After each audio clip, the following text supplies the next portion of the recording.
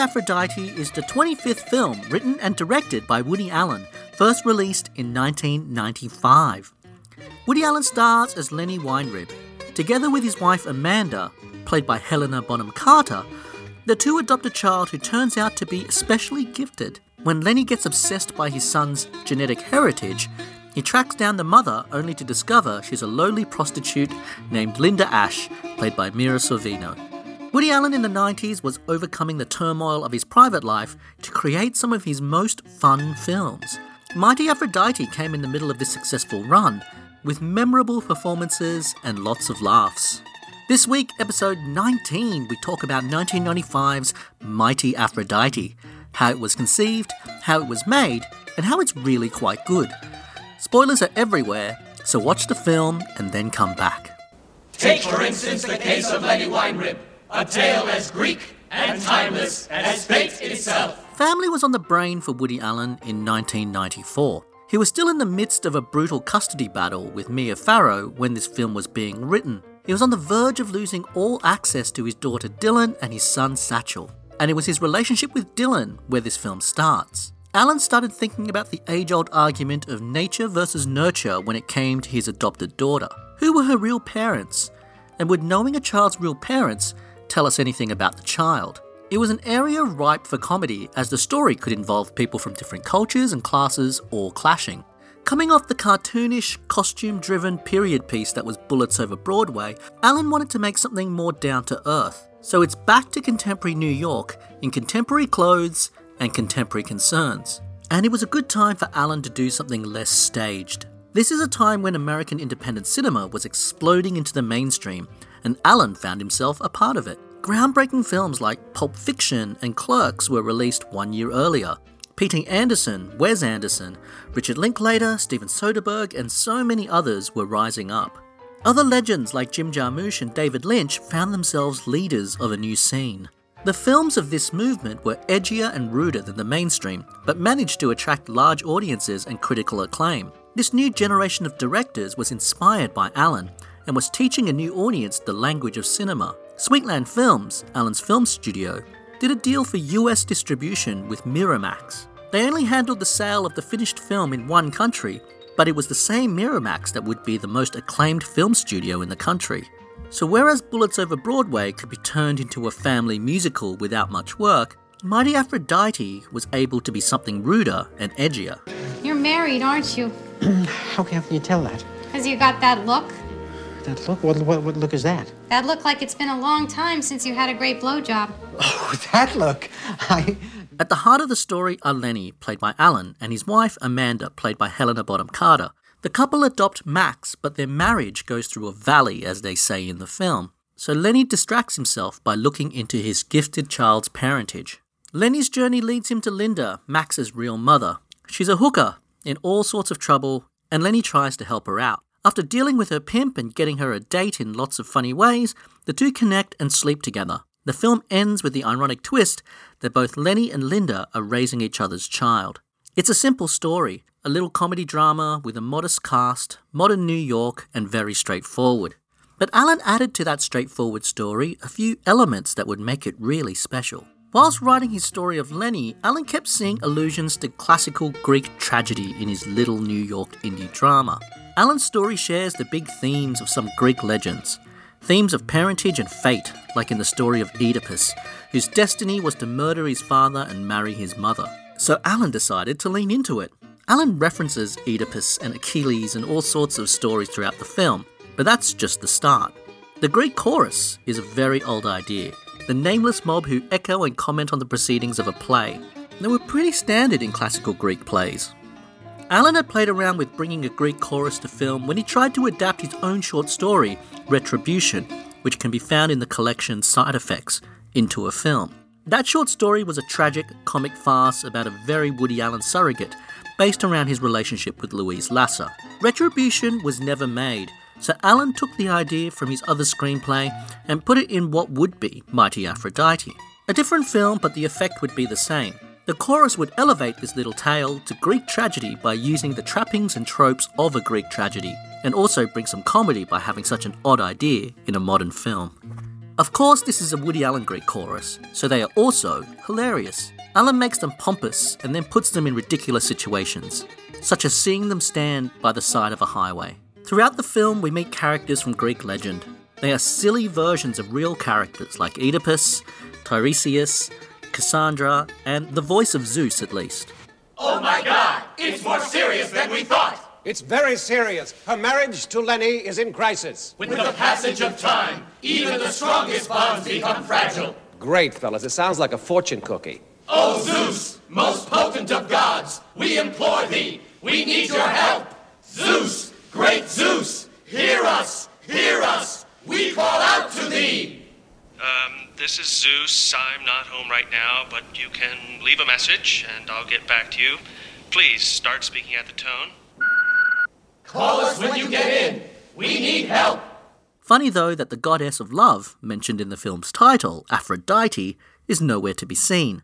If you pay attention, you see Allen is slowly breaking rules every time the chorus appears.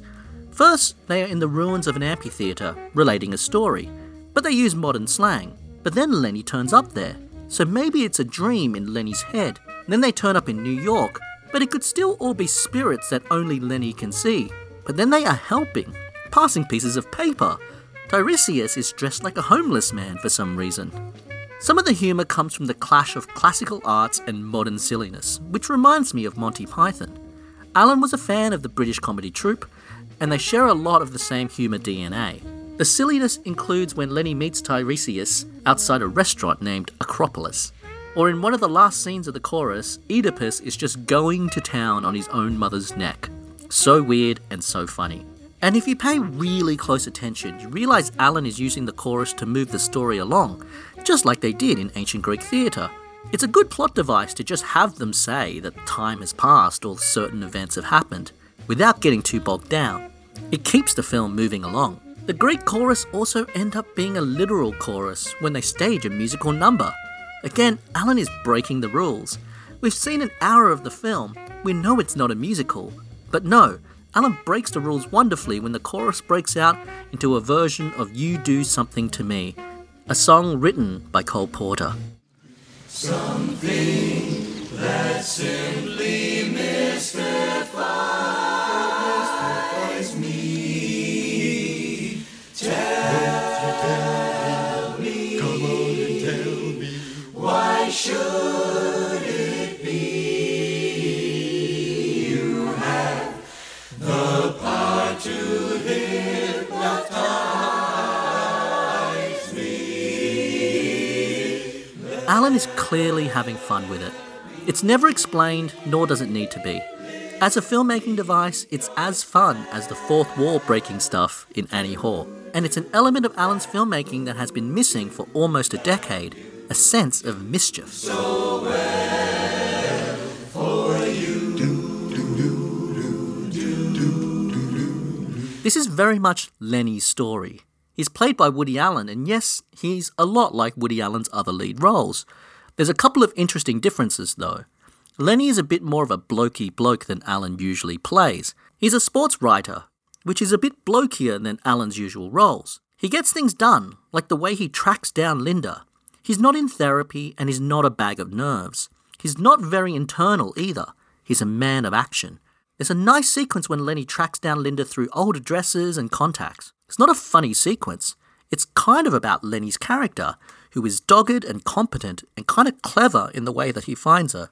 It's understandable because things aren't going smoothly. You know, that's why you will always be a chorus member. Because you don't do anything. I act. I take action. I make things happen. Lenny's also not a constant one-liner machine like Allen's other characters. But this is Woody Allen, so the dialogue is sparky and there's plenty of wordplay and quotable lines. And of course, Allen gives himself plenty of great ones. Who's the boss between you and Mommy? Who's the boss? You have to ask that? You don't know who the boss is between me and Mommy? No. I'm the boss, okay? Mommy is only the decision maker. But a lot of the film's funniest moments come elsewhere. There's a couple of physical comedy scenes. It's been a while since Allen has done one of these. But the scene at the adoption office when he's trying to steal papers is Allen at his physical comedy best. And the scene runs unbroken for a couple of minutes. The other source of humour is that clash of cultures. Halfway into the film, it really stops becoming about who is Max's mother, and more, how do our characters become happy? It becomes more like Pygmalion, the George Bernard Shaw play that Alan also alludes to in Magic in the Moonlight. Lenny takes Linda under his wing, and much of the middle of the film is just the two of them, like Lenny helping Linda pick out a play to study or what to wear on a date. Oh, I can tell you're not too impressed. No. I just thought, it's a very odd part for you to choose. Why? Because it's a Philadelphia story. But I lived in Philadelphia. What has that got to do with it? I know the city. What? Who cares? You pick a part like this, you should get something closer to yourself. It wouldn't be such a struggle. It's easy to love the naive Linda. She's hilarious, almost cartoonishly hilarious. But she fits in with the film. Sure, we are kind of laughing at her, but not out of meanness. What's really going on is she tries. There's a lovely scene when Lenny and Linda go to the track, and she loses money and she cries. She wanted to impress Lenny. What's important for us as the audience is seeing people try, more than seeing people succeed. It doesn't take very long for us to just want this girl to be happy. If it's the money, I'll lend you the money. No, it's not the money, Lenny. I don't care about the money. I just wanted to win so badly. What do you want to win for? We're just out here having a good time. You Because gotta I win. wanted to impress you. Impress me? What? You're not running in the race. What are you going to have to impress me? Yeah, but I wanted to show you I could pick a winner. Hey, listen, my horse didn't win either. Come on, you do impress me. You're attractive. You're quick. You have a lot of energy. You're obviously a state-of-the-art philanthropics. So nothing. I'm impressed. Lenny, don't say no. Alan really ramps up our feelings for Linda by introducing Kevin, played by Michael Rappaport. I love how Alan sets this up. They seem like a match, but Lenny has to do a lot of lying. So no matter how much we want Linda to be happy, and we enjoy seeing the two court and start to make a go of it, we're worried it's going to fall apart. We are tense in those scenes, especially when Linda starts lying about her life. Alan makes us invested in Linda, and we are torn between this nice enough Kevin or a charming prince we're yet to meet or might never meet. It helps that Kevin is charmingly hilarious. But it's not right. It starts from a dishonest place. It's strong writing on Alan's part. He makes us feel torn. Are you off your fucking rocker? I'm gonna go marry an onion farmer and do hair in Wimpsville. Wamsville, not Wimpsville. It's so perfect. He's a nice, sweet guy. He's great. Oh, come on, forget it. He's perfect, though. He's bright. You'll He think is a he's fucking bright. onion farmer. That's okay. He's a nice kid. More important, he's honest and decent. And don't offer to give him a blowjob in the first 5 minutes because he thinks you're a hairdresser. You lied? You shouldn't just lie. do what I'm telling you. Just listen to me for once. Then there's the rudeness. For a man who made 2 comedies with the word sex in the title, Alan's recent films had not been terribly rude. He moved away from those early farcical sex comedies to become a more serious filmmaker. Here, he more than makes up for it. That humour again is in the clash of cultures. Linda throws in lots of references to hardcore sex in casual conversation, and watching Lenny react is very funny. Sorvino delivers the lines beautifully. Oh, yeah, sure I did. No, I did things. I waited on tables, I worked in a massage parlor, I did phone sex. Now and then, I would, turn a few tricks in order to make some dough. And one day my friend Susie calls me and she asked me if I want to be in a film, something called Snatch Happy. And I said, sure.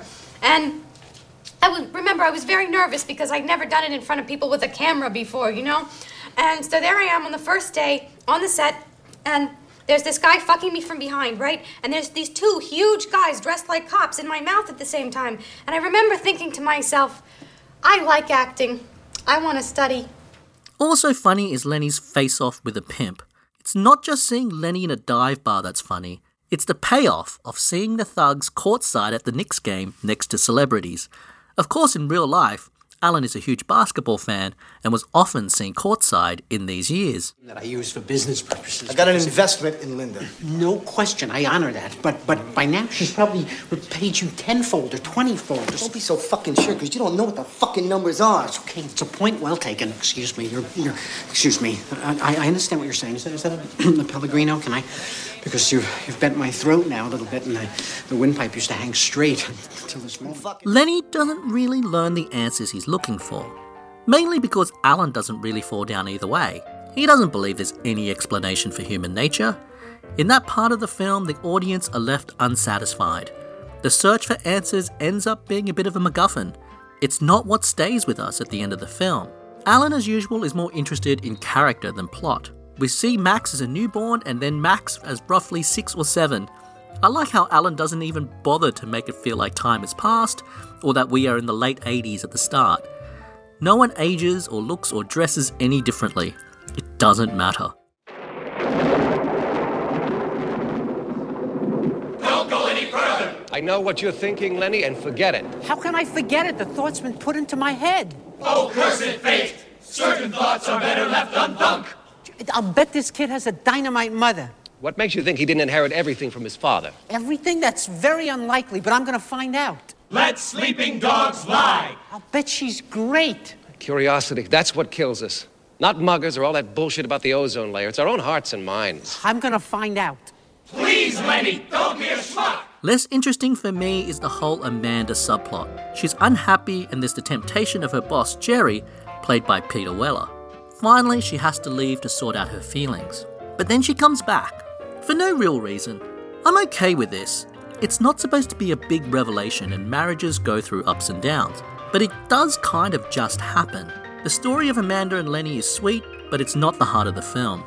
Although the resolution, where she somehow enters the world of the Greek chorus herself, is fun. She even says she's been looking for Lenny everywhere, as if she can freely enter and leave. What is going on? It doesn't really matter when it's done so cheerfully. I don't know. I just know that suddenly I really miss Amanda. But wait! See who approaches. There you are. Where have you been? I've been looking for you all over. Just out drinking and thinking about everything. Oh, Lenny, I'm sorry.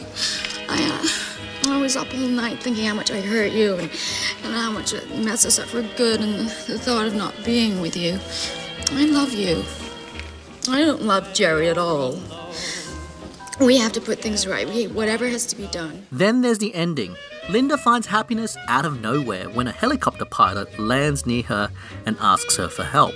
But it's in keeping with the Greek thing. It's supposed to be a deus ex machina. Deus ex machinas get a bad rap. It's a storytelling device from ancient Greece that means God in the machine. Basically, it's the thing that swoops in out of nowhere to save the day. Take the bacteria that kills the aliens in War of the Worlds, or the way all the alien invaders in the Avengers die when the heroes blow up their mothership. It's sometimes a sign of bad writing, but sometimes it's used well, to make a point, and often an ironic point. It's also used a lot for comic effect, and Alan goes towards that angle here, that out of nowhere, if you're lucky, you'll find love. And in the tradition of ancient Greek farce, Linda gets a very handsome deus ex machina. Lenny! I don't believe this. What are you doing here? I'm stunned. What happened to you? I'm living in Connecticut. I'm married, and my husband, Don, is a helicopter pilot. You're kidding. What did you... There's of course the ironic twist of an ending, that Linda and Lenny end up with each other's kids. Alan waves away the plot contrivances to get there. It's never set up earlier and it's all explained in a line or two. It was the last thing that Alan wrote for the script. It makes for a fitting thematic end that everyone gets a happy ending. Alan hates happy endings, but this one has the right dash of bitter with the sweet. I love the detail that years later, Linda is still wearing the coat that Lenny chose for her on her first date with Kevin. I can't... That's so good. So you're married? This is yours? Yes, look at her. Oh, gosh, she's adorable. She's adorable. Very, very... Is that Max? This is Max. Hello. Max, say hello. Is this a friend? Hi, I'm Linda. How do you do? Nice to meet you. What a handsome boy. Amanda must be very beautiful. And you've got to have a very handsome husband because she has a great face. This is a wonderful Woody Allen script. It's funny without losing cleverness. It's filled with memorable characters. But most of all, it's positive and romantic. It's a hallmark of Allen's work in the 90s, that despite his court battles with Mia Farrow at the time, he was making some of his most inviting films. There's just a likeableness to this film. There's a very silly joke at the start of the film where Lenny works up to this firm no on the phone about adopting a baby. Allen really builds up to it in the writing. The discussion escalates. And of course, 1 second after the no, we cut to a scene of Lenny and Amanda and a new baby. You can see the joke coming from a mile off if you're paying attention, but it's still likeable. I told Carolyn to be on the lookout. She's experienced with adoption. She knows what she's doing. It's a boy, healthy, born this morning, no strings, if we act quickly. Look, I gotta put my foot down. If you want to discuss this another time, we can, but if you gotta have a fast answer, it's definitely no. Yeah. Got his head. If there's any sign that Alan was making his own version of a crowd pleaser, it's the second musical number. It ends with the chorus singing When You're Smiling, as we montage through all the characters' happy endings. Each one is sweet and makes your heart full. Even Kevin is with a new woman we've never seen before, and we just know she's the woman of his dreams. Alan makes the point that everyone gets what they want here. Kevin even waves at the camera. That's how audience-pleasing this film gets. The film literally waves you goodbye. But they have each other's child, and they don't know. Yes, yes. Isn't life ironic? Life is unbelievable. Miraculous, sad, wonderful. For the first time in 20-odd years since 1975's Love and Death, Woody Allen shot outside the US. Allen had not shot more than a few hours from his home in almost 20 years. The scenes were, of course, the Greek chorus ones. Nothing around New York could match the ancient ruins in Allen's mind. Then he remembered an ancient amphitheatre that he saw in 1971 when promoting Bananas in Sicily. This was big for Allen on screen, and it showed that maybe he wasn't so set in his ways. In truth, Allen loves Europe, and so did his soon-to-be wife, Soon Yi, so he just didn't really like to shoot there. But as a couple, they were travelling there more and more, and even doing press for Allen's films whilst there. But I assume the natural set that is the Teatro Greco in Taormina, Sicily, was just too good to pass up. The shooting went fine, although Allen was rightly terrified of having Sicily's active volcano, Mount Etna, in the near distance. Allen cast mainly extras for the chorus in Sicily, but he did fly over a couple of actors for important roles. These include David Ogden Stiers, who had worked with Allen before, and Olivia Dukakis. Neither one appeared in any of the New York segments. Dukakis was still bitter years later when asked about it, saying that all she got from working with Allen was a holiday with her husband. Children are serious stuff. Look, here's a man who killed his father and slept with his mother. I hate to tell you what they call my son in Harlem. I suspect that more scenes with the chorus got cut, because we also know that Allen cut out a long sequence with Amanda that showed how the two got together over a long weekend in an empty city. There's still a few clues left in the film, like a flashback montage of scenes between Lenny and Amanda, and a line from the chorus saying how Amanda and Lenny's relationship was fate, which is not really set up. I also suspect that Allen made a decision, probably in the edit, to focus more on Linda and Lenny. Linda really becomes the heart of the film, and a lot of that comes down to Mira Sorvino. Sorvino had appeared in a couple of independent films, most notably Whit Stillman's 1994 film, Barcelona. Sorvino had auditioned for Allen before for another film, and actually played the Diane Keaton role in an amateur production of Play It Again, Sam. She said she's been an Allen fan her whole life. She did an audition in New York for Allen for the role of Linda, and didn't get the part. In fact, the role was tough to cast, and Allen went to England with his casting director Juliet Taylor to look at more actors, as well as to look at posh British actors for the Greek chorus. Sorvino was in England at the time and managed to get a second audition. She turned up looking like Linda, with big hair and big boots, and got the part. When she turned up on day one of production, she started doing that voice. Allen let her go with it, but later he said that he was worried if she could sustain it, but she made it part of her character, and not only does it not become annoying, Allen expanded the film to be so much about Linda. Linda Ash? Yeah, that's right. I'm Lenny. Hello, Lenny. Come on in. You're Linda Ash, right? Yeah? Because we spoke on the phone? Yeah. Are you okay? You look all white. I'm okay. Yeah. Do you want something to drink? Maybe you have a little Perrier or something? What? Just a little tap water or something? Oh, sure, I have that. You're definitely Linda Ash? Yeah. What's the matter? Are you a stroke victim or something? I told you 3 times. I'm Linda Ash. Sorvino is hilarious and often brilliant. She's still comparably inexperienced, and working with Woody Allen means long scenes and not many takes. She nails the long dialogue scenes, sells the jokes while dressed in clothes that can't be comfortable with no cuts. And not only no cuts, often in scenes between Lenny and Linda, Alan keeps the camera on Linda the whole time. It works from a story point of view. We see what Lenny sees. But Sorvino never breaks character. In fact, Sorvino would start getting into character before the scene even started, which Alan found amusing. Sorvino's also kind of fearless. She's not afraid to be gross or dirty. She's not afraid to come across really stupid.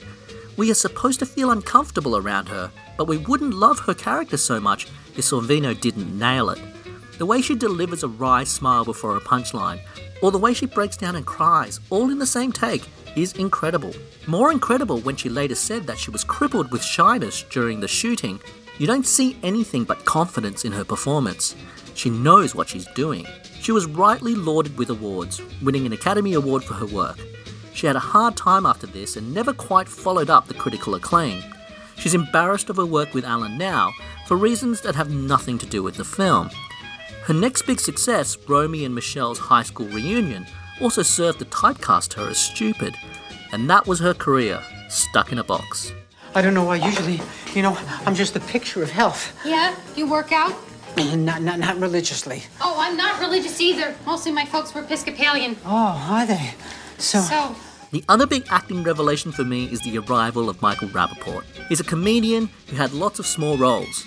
Here, he immediately gets what Alan is going for. He's so casually stupid. What I love is how confident he is, even though he's clearly an idiot. That he's trying to come across as smart makes his performance even funnier. I really like a story that comedian David Cross tells about Rappaport's casting. I'm not sure if Cross was up for the role of Kevin himself, but he had auditioned for Alan unsuccessfully, as did many up-and-coming comedians from all around America. And for Cross, it was the casting of Rappaport that blew his mind. That Alan would look at the sea of comic talent in the US and pick out Rappaport to say, "You're it." Rappaport would work with Alan 2 more times. I had 16 fights and I won them all but 12. Oh, I'm impressed. Yeah. How long were you doing hair? I understand how Olympia Dukakis feels like she didn't get much of a role, and that's true for most of the chorus. F. Murray Abraham gets to do a little more and is very funny playing it straight as the chorus leader. He actually beat out several British Shakespearean types for the role. What are you doing, wine rib? Confuse me. She's coming back in a minute. You are breaking the law. Breaking the law? There's a higher law. I can find out who my son's mother is. The judge won't see it that way. Keep a lookout for me, will you? For Christ's sake. I believe you're the chorus.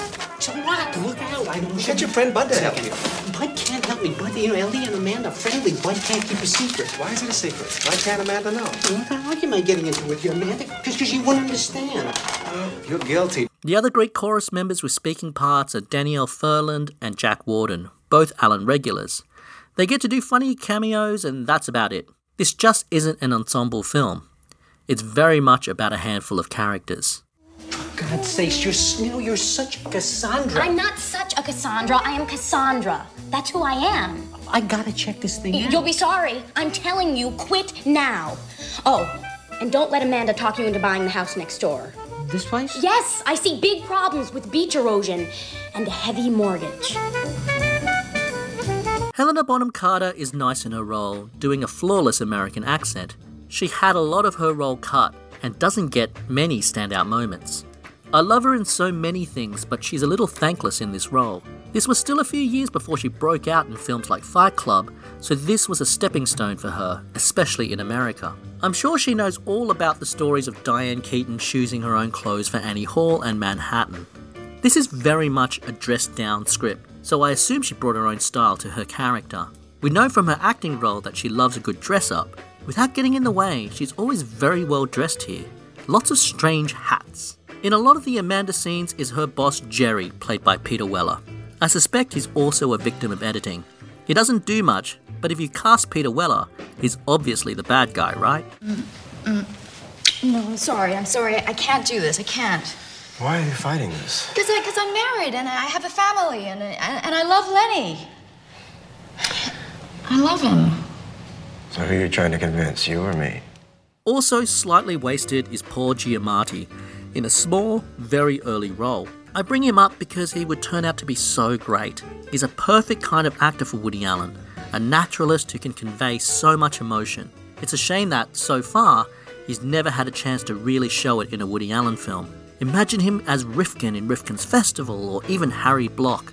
He did appear again in a small role in Deconstructing Harry. Maybe one day we'll see him in a major Woody Allen role. There was a Leslie St. James who was a member of the Screen Extras Guild. So that's that. So what are you telling me? That she was a movie extra or a stage extra? Yeah, that's all I have. Not to say that the male lead here was played by a slouch. I kind of love Allen's performance here. He's charming, confident, and fun. Allen has real screen presence here as we follow him almost exclusively. He's not wild and crazy like in Deconstructing Harry. He's not silly and manic like in To Rome with Love. He's not bitter and aloof like Stardust Memories. He's just giving his own version of a naturalistic performance. Some of the best male actors in Allen's films are casual and natural like John Cusack and Jesse Eisenberg. Allen here shows me that if he was younger, he could have starred in films like High Fidelity or Adventureland. He's quietly really great. You know, I don't know. I remember how great it used to be with me and Amanda in our first apartment. You know, how romantic it was. And, you know, in those days, it was just a kick shopping together or, you know, just walking the New York streets. This was the first of 4 films in a row for Allen that was set in contemporary Manhattan. So what, you might say? It's Woody Allen. Aren't all his films set in New York? Well, actually, apart from the run of Annie Hall, Interiors and Manhattan in the late 70s, Allen never shot more than 2 films in a row on modern Manhattan streets. He's always jumping into a different time period or making a film just in a studio. This run of 4 is a record, and I bring it up because this was a couple of years after Allen was on the front page of everything when he and Mia Farrow broke up. And for all the people who discovered him in the 90s, they found a guy who was busy cementing his reputation as Mr. New York. There's lots of fun New York locations here. Firstly, there's food. So many of Allen's films start with people eating, and there are so many legendary New York places to eat. Add Gino's, an Italian restaurant that was frequented by celebs, to the list. It's where our characters are at the start of the film. And the rest is a typically diverse tour of the city. It's great to see the inside of Madison Square Garden, in the middle of a Knicks game. We go from Belmont Park Racetrack to fine art galleries. There's the gorgeous Namberg bandshell in Central Park. And then there's cinema's second best use of the legendary toy store, FAO Schwartz, second to its use in Tom Hanks' Big. Sadly, it's now gone and turned into an Apple store. Gino's is gone too. These next few Allen films are a great snapshot of the Big Apple, the way it was, and never will be again. It's nice to see the signs for old musicals in Times Square, or the way people used to dress, or the way the buses used to look. Allen continues his important work of chronicling the story of New York City. You're probably getting the sense that I really like this film. Another reason I think it's such a solid entry is that Allen's behind the camera team is so solid. Juliet Taylor did her usual amazing work on casting. Just look at Mira Sorvino, Michael Rappaport and Paul Giamatti. Susan E. Morse was editing, Robert Greenhut producing, Santo Loquasto on production design. Loquasto and the prop team must have had fun finding all the sex-related props that fill Linda's apartment. A beautiful apartment. Oh, thank you. I did it myself. Oh, let me show you something I just got.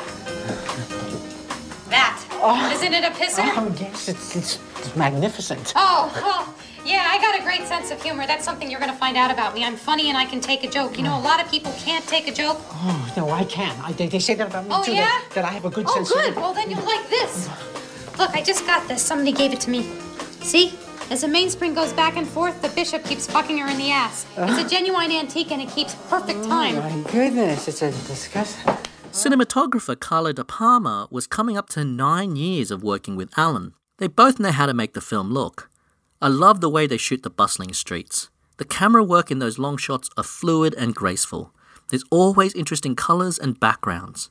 De Palma loves mixing the raw with the beautiful. Take the shot of the pimps at the basketball game, which almost looks like documentary footage, compared to the gorgeous musical number shots. And let's talk about the music.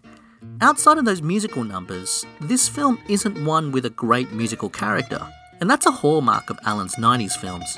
The film opens with Neo Minor, a track by acclaimed Greek bouzouki player and composer Vasilis Tsitsanis.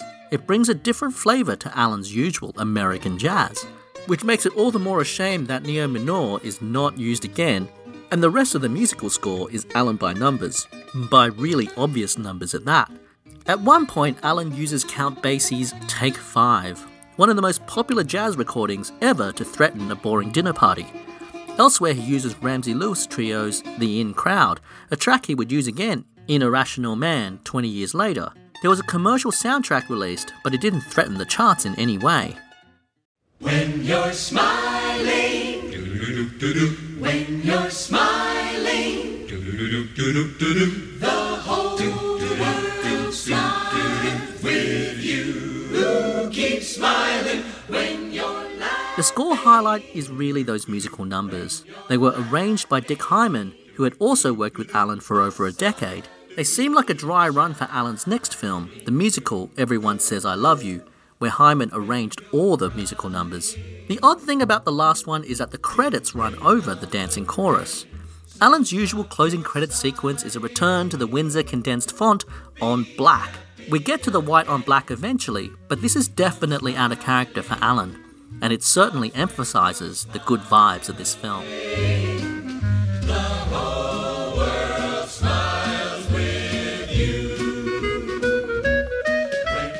Mighty Aphrodite was released on the 27th of October 1995. It played the film festival circuit, premiering at Venice and Toronto the month before. It did fairly well at the box office, taking over $6 million in the US and over $25 million overall. In awards land, the big news was Mira Sorvino. She had a showy role, the kind that the Academy really likes. She deserved her Oscar, and it gave this film the reputation of having to catch this incredible new performer. Mighty Aphrodite did well in America. It did well around the world, it did well with awards, and it did well with critics. It just did well. It felt a little like the right place at the right time too. Alan had been essentially making independent cinema, on independent cinema level budgets, for years. Now in a world post-Pulp Fiction, there was a huge audience and a growing industry away from the major studios. Alan felt right at home there, and would for the rest of the 90s and beyond. This film is a lot of fun. It's funny for me that Miramax, the home of the best edgy American cinema, got such a nice film. I mean, yes, there are sex jokes and silliness, but anyone else would have made this film more sexy. This ends up being a very likeable comedy with a couple of really blue jokes. It's not like Sex, Lies and Videotape. I just find this film a joy all the way through. From the start, seeing Lenny search for Linda, to all the music and all the fun in between. The Greek chorus are hilarious and inventive. I want them in every film.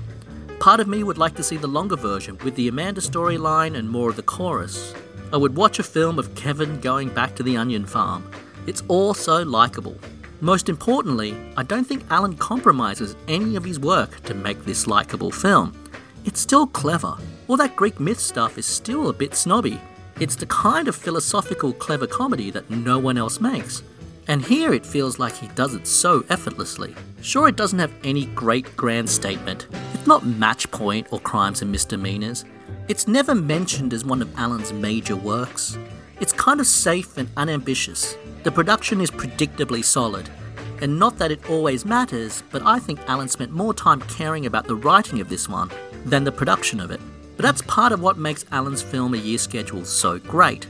Not every film is an event. Not every film has to break new production ground.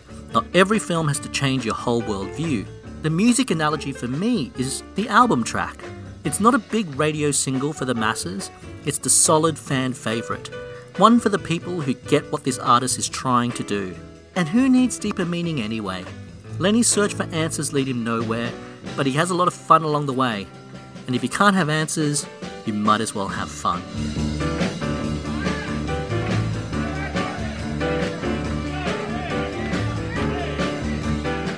Here's some fun facts about Mighty Aphrodite. Gino's, the restaurant from the opening scene, features very distinctive wallpaper.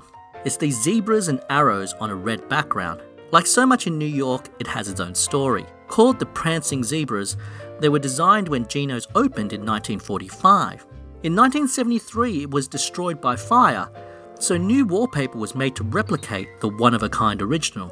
The 1973 replica was made by Flora Scalamandre, and it's a bestseller on her website. Film fans might also recognise the wallpaper throughout the family home in Wes Anderson's The Royal Tenenbaums. Alan has the reputation of being a Luddite when it comes to technology. In this film, there's the curious, casual inclusion of a mobile phone. Amanda carries around a Motorola Microtac phone, popular in the early 90s. Popular being a relative term compared to how phones are now. I just like that for all his reputation, Woody Allen characters are casually using mobile phones in 1995. Well, I wanted to talk to you about a special program that we have for bright students. Really? He qualifies? Oh, yes, absolutely. Sorry, excuse me. So great. Well, certainly. When you hear his syntax, it's amazing. Verbal skills are... Finally, Helena Bonham Carter told a funny story about working with Alan. During one scene, when the two are lying in bed together, Alan stayed mostly fully clothed, shoes on, in case anything happened, like a fire, and he had to flee. Thanks for listening to this episode. What do you think of Mighty Aphrodite? Is it still fun? Does Mira Sorvino still stand up? Let me know, as always, at woodyallenpages@gmail.com. And soon, because I'll be recording the Q&A episode any day now. So, here's the bit where I talk about ways to support me, the podcast, and the website. The simplest way is a service called Buy Me a Coffee. It's a straight-up tip service, and I've gotten quite a few coffees from people, and I definitely drink those coffees. Link in the description, alongside links to support me on Patreon as well. I do this for the love of it, but it does mean a lot that I can afford to devote part of my time to making this podcast. There's also other ways to support me, all the links in the description. I've got Woody Allen books you can buy, and the podcast artwork is available as tote bags and stickers and things. Of course, don't forget to spread the word. Tell a friend, leave me a review on iTunes, all those things. You've listened to podcasts before, right? You know the things that all podcasts ask for? I'm asking for them too. Well, that's it. Follow me on social media everywhere at Woody Allen Pages. There's the website, woodyallenpages.com. Not much going on in Woody Allen land. He's got his book out, Zero Gravity, and there's a bit of a rumour about a tour in France later in the year. So we'll bring you all that stuff on the website. Next week, we look at a Woody Allen film that pays tribute to the European masters. No, the real one that pays tribute to the European masters. Thanks for listening. I don't believe you're a coward. Only in actuality. This is not for me. Lenny, I need your help. No, I'm not a violence person. I write about hockey and boxing and football. You know, this is Lenny, not...